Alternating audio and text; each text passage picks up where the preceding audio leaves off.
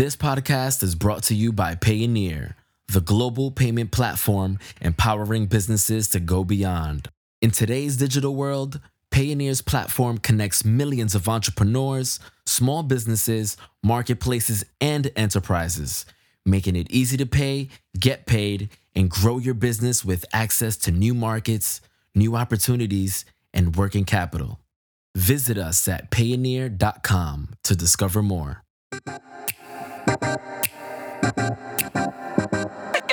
Where you're from influences a lot more than you realize, especially when you're in a creative business that demands originality and innovation every single time. Drawing from your roots can set you apart from competition and send you on a successful trajectory that withstands the test of time. This is Matthew Espinal, your host at Going Beyond, a podcast about entrepreneurs and how they were able to break through borders and geographies to bring their business to a wider audience. In this episode, Eileen Borromeo speaks to designer, illustrator, and co-founder of Plus 63, Dan Matutina, about his almost decade-long success in business and what's next. Hello, Dan. Welcome to Going Beyond. I'm excited to catch up again after a long time. Can you tell us a little bit about who you are, what you do, and why you have so many fanboys and girls? Hi, hello. I'm Dan Matutin. I'm a designer and illustrator. am the co-founder of Plus 63 Design Studio and Hydra Design Group, a design collective composed of four other design studios. I don't know how to answer your other question. I'm not sure if I have a lot of fanboys and fangirls, but I guess I'm very much active in the design community. So maybe it's more of like people I interact with or talk to. So, You've just celebrated your ninth year in business. What would be the major milestones for the studio during this time? yeah, 9 years as Plus 63. But I've been independently designing for more than a decade. Prior to that, I worked in advertising for 3 years, and then started designing major milestones. I think, especially at this time, the time of the pandemic and the lockdown, a milestone at this time is the fact that we can still work remotely, maintaining the studio, and also help work with clients and brands on limited budgets. And I think it's one of the common denominator now with some of the clients that we work with. For me, the fact that we can do that now is kind of a milestone considering it's what's happening around us. A lot of the stuff we're doing now is either discounted or the payment schemes are lighter, and some of the stuff that we're doing now are free, just to help small businesses or institutions. It might sound like it's a bad business decision, but I think if you ask a business person, they'll say that it's a bad idea, bad decision. But I don't really care. For me, it's important that we keep on designing, producing something that might be able to help in one way or another, and it also helps us in the studio, keeping our minds busy, keeping our minds sharp, and our skills sharper. So it works for us. So for me, yun yung milestone. I think that's a very noble decision, and it is about creating goodwill at a time when there's not a lot going around. But I wonder if this next question is related to that decision because you said that creative types are not very good at running a business.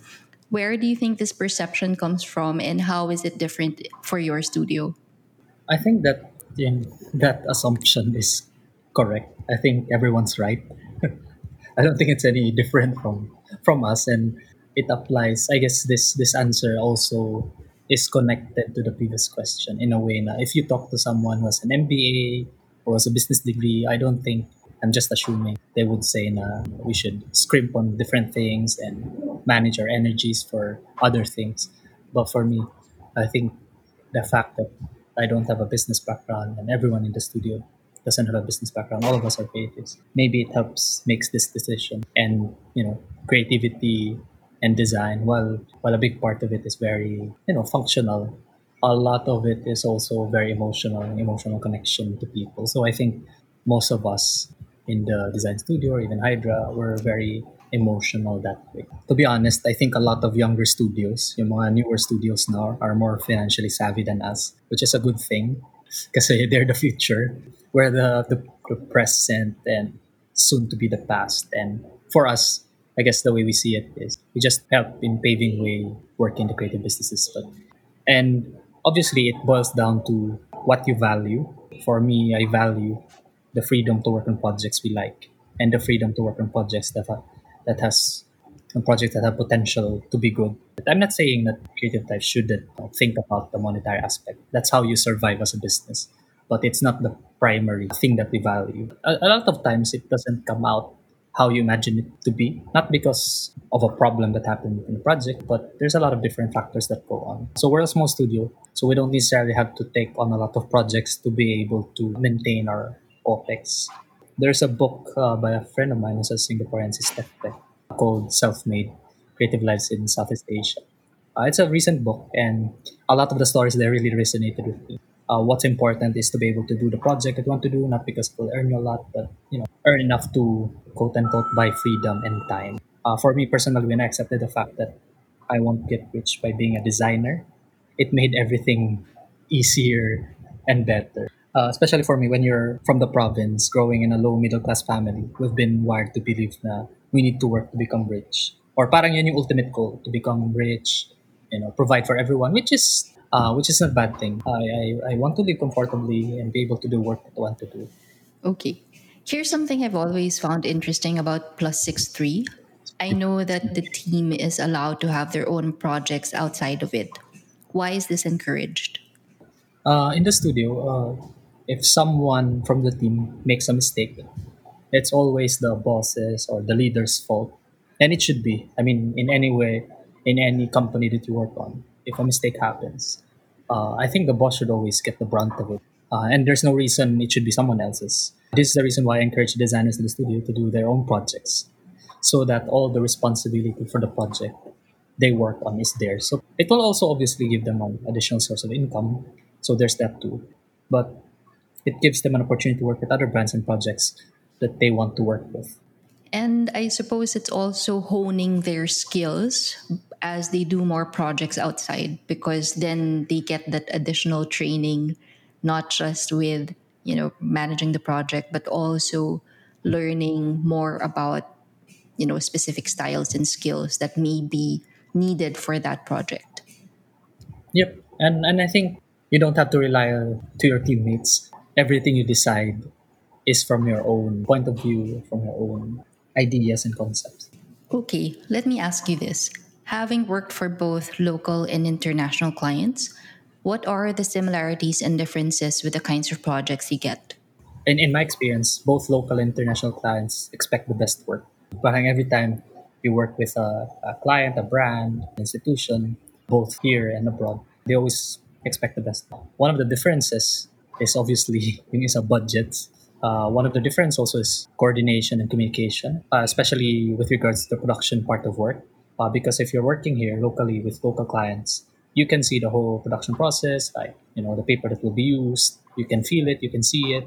And but if you work in international projects, you're always dependent on photos, videos that they send you. Now this is how it looks, this is how it feels. But now that also changed because we're all working from home.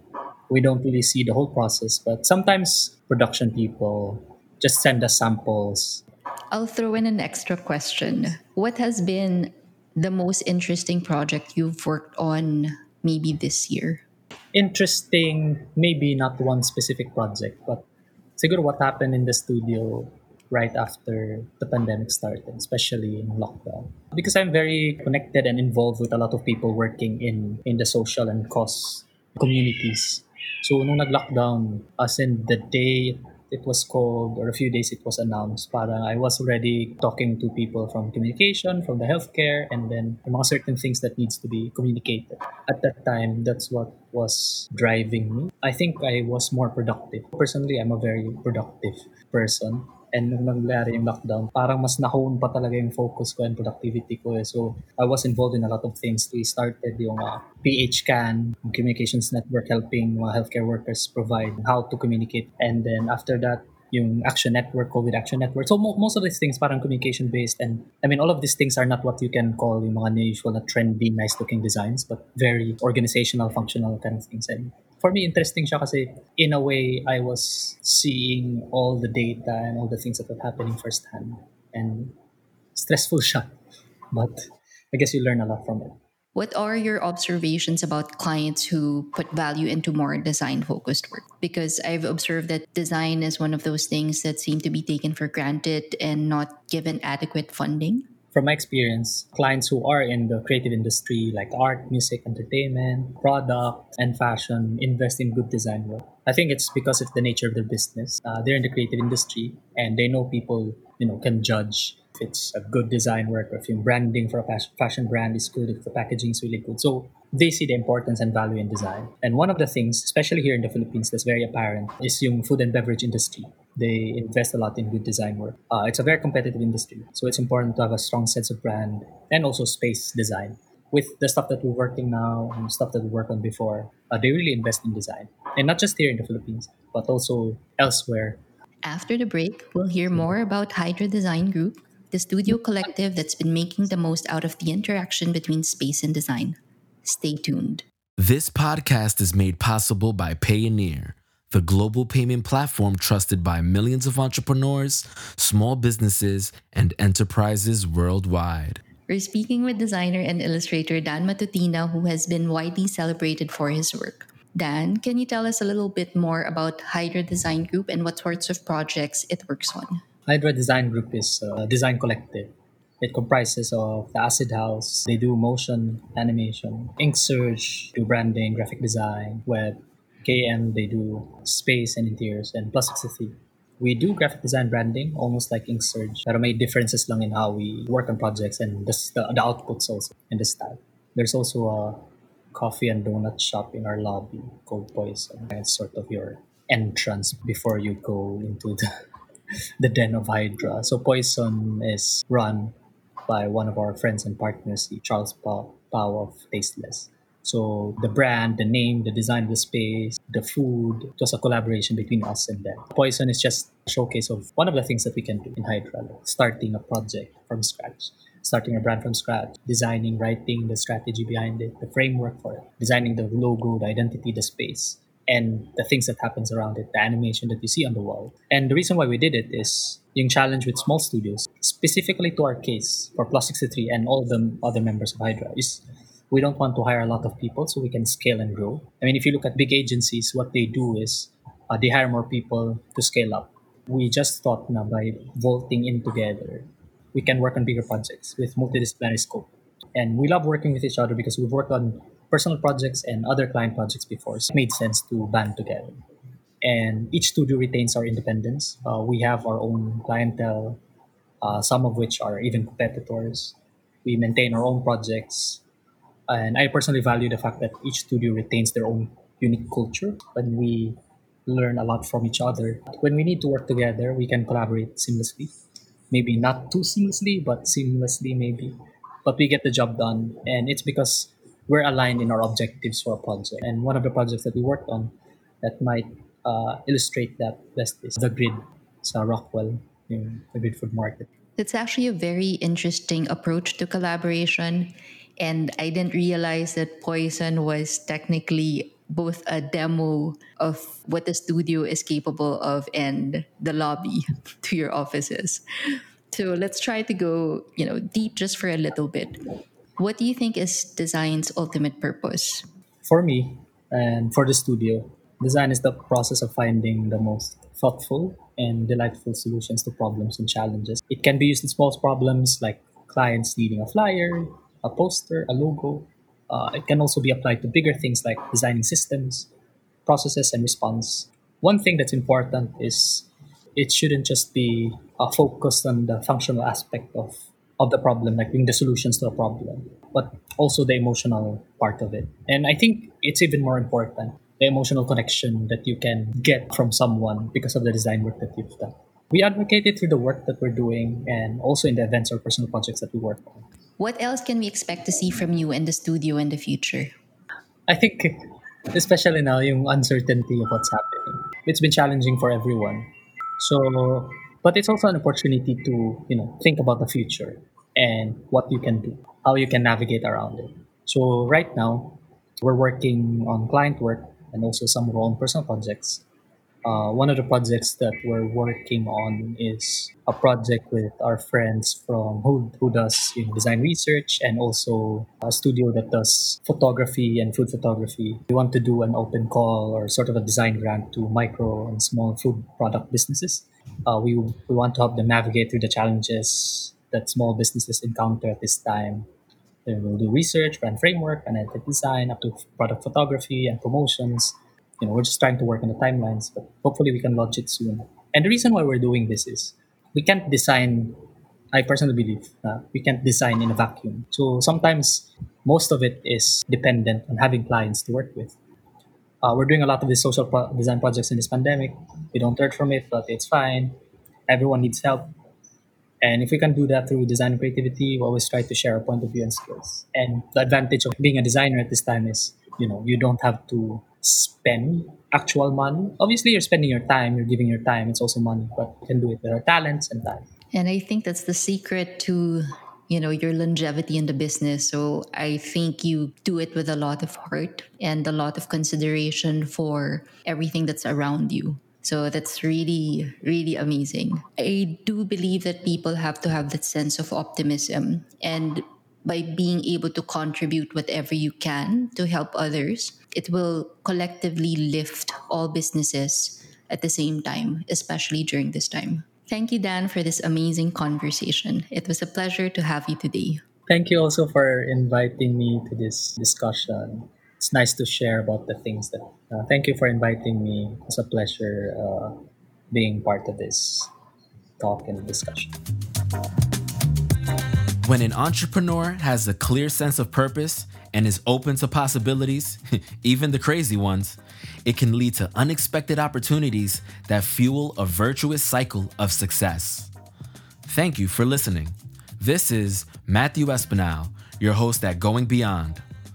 Today's episode of Going Beyond was written, edited, and produced by Eileen Borromeo. Going Beyond is a bi-weekly podcast with new episodes available on Mondays. You can listen to Going Beyond on Spotify or any other major podcast platform. Make sure to subscribe now so you never miss an episode.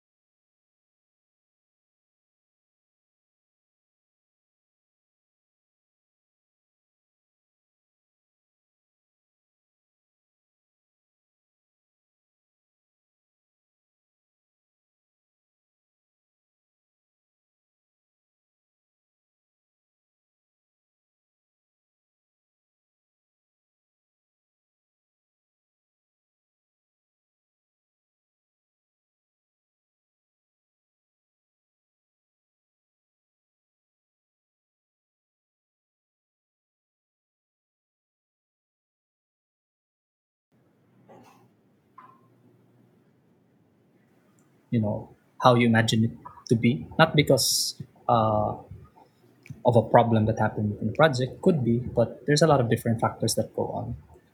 So we're a small studio, so we don't necessarily have to take on a lot of projects to be able to maintain our OPEX. There's a book by a friend of mine who's a Singaporean, si Steph Pe, called Self-Made: Creative Lives in Southeast Asia.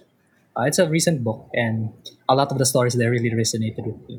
Kasi parang yung mga maraming creative people doon that she interviewed na nag-align yung parang design philosophies nila sa akin, na parang what's important is to be able to do the project that you want to do, not because it will earn you a lot, but earn enough to quote unquote buy freedom and time. So parang yun yung valuable for me. For me personally, when I accepted the fact that I won't get rich by being a designer, it made everything easier and better. I think, especially for me, when you're from the province, growing in a low middle class family, we've been wired to believe na we need to work to become rich. Or parang yun yung ultimate goal, to become rich, provide for everyone, which is tama naman. And we can still do that now, which is not a bad thing. But yun nga, hindi siya primarily for me. I Okay. want to live Here's something comfortably I've and be able always to do found work I want interesting to do about Plus Six in my Three. own terms. I know that the team is allowed to have their own projects outside of it.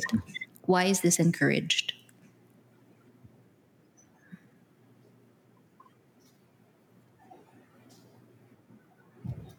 In the studio, if someone from the team makes a mistake, it's always the boss's or the leader's fault. And it should be. I mean, in any way, in any company that you work on, if a mistake happens, I think the boss should always get the brunt of it. Kasi ikaw yung nag-approve, diba? And there's no reason it should be someone else's. This is the reason why I encourage designers in the studio to do their own projects, so that all the responsibility for the project they work on is theirs. So parang yun yung idea. Kasi in the studio, yun nga, parang if there's a mistake, it could be one designer's mistake, but then it's your fault. But if they work on the project themselves, parang sa kanila lahat. It will also obviously give them an additional source of income. So there's that too. Uh, but it gives them an opportunity to work with other brands And and I projects suppose it's that they also want to work honing with, their skills outside of the as stuff they that we're do more working in the projects studio. outside, because then they get that additional training, not just with, managing the project, but also learning more about, specific styles and skills that may be needed for that project.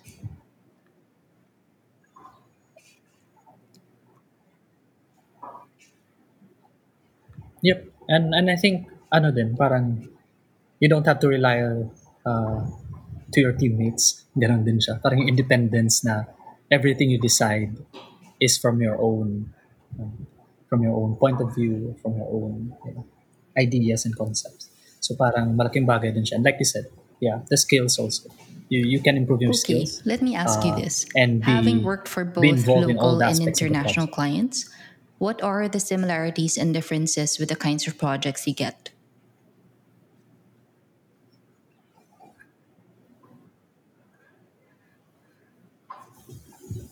Um, for the similarities, in my experience, both local and international clients expect the best work. So parang walang difference doon. Parang every time you work with a client, a brand, an institution, both here and abroad, parang they always expect the best. This is good because it brings out the best in us and the best of our creative abilities challenge. I mean, if you're a designer or design studio, that's what you should always look forward to. One of the differences is obviously yung isa budgets. Siyempre iba. Iba yung budgets. And here, although here naman parang it has become better. And most of the projects that we attract, parang okay naman yung budgets nila. One of the differences also is in uh, coordination and communication, especially with regards to the production part of work. Because if you're working here locally with local clients, you can see the whole production process, like the paper that will be used. You can feel it, you can see it, and smell it even if you want to. And but if you work in international projects, you're always dependent on photos, videos that they send you. Now this is how it looks, this is how it feels. So yeah, but now that also changed because we're all working from home. We don't really see the whole process, but sometimes some of the production people uh, just send us samples and then titingnan dito sa house and then check, approve. So, mas ano pa rin siya. I'll Mas, throw in an extra mas better question. What experience pa has rin siya in terms been of production the compared most to interesting international project you've projects. worked on maybe this year?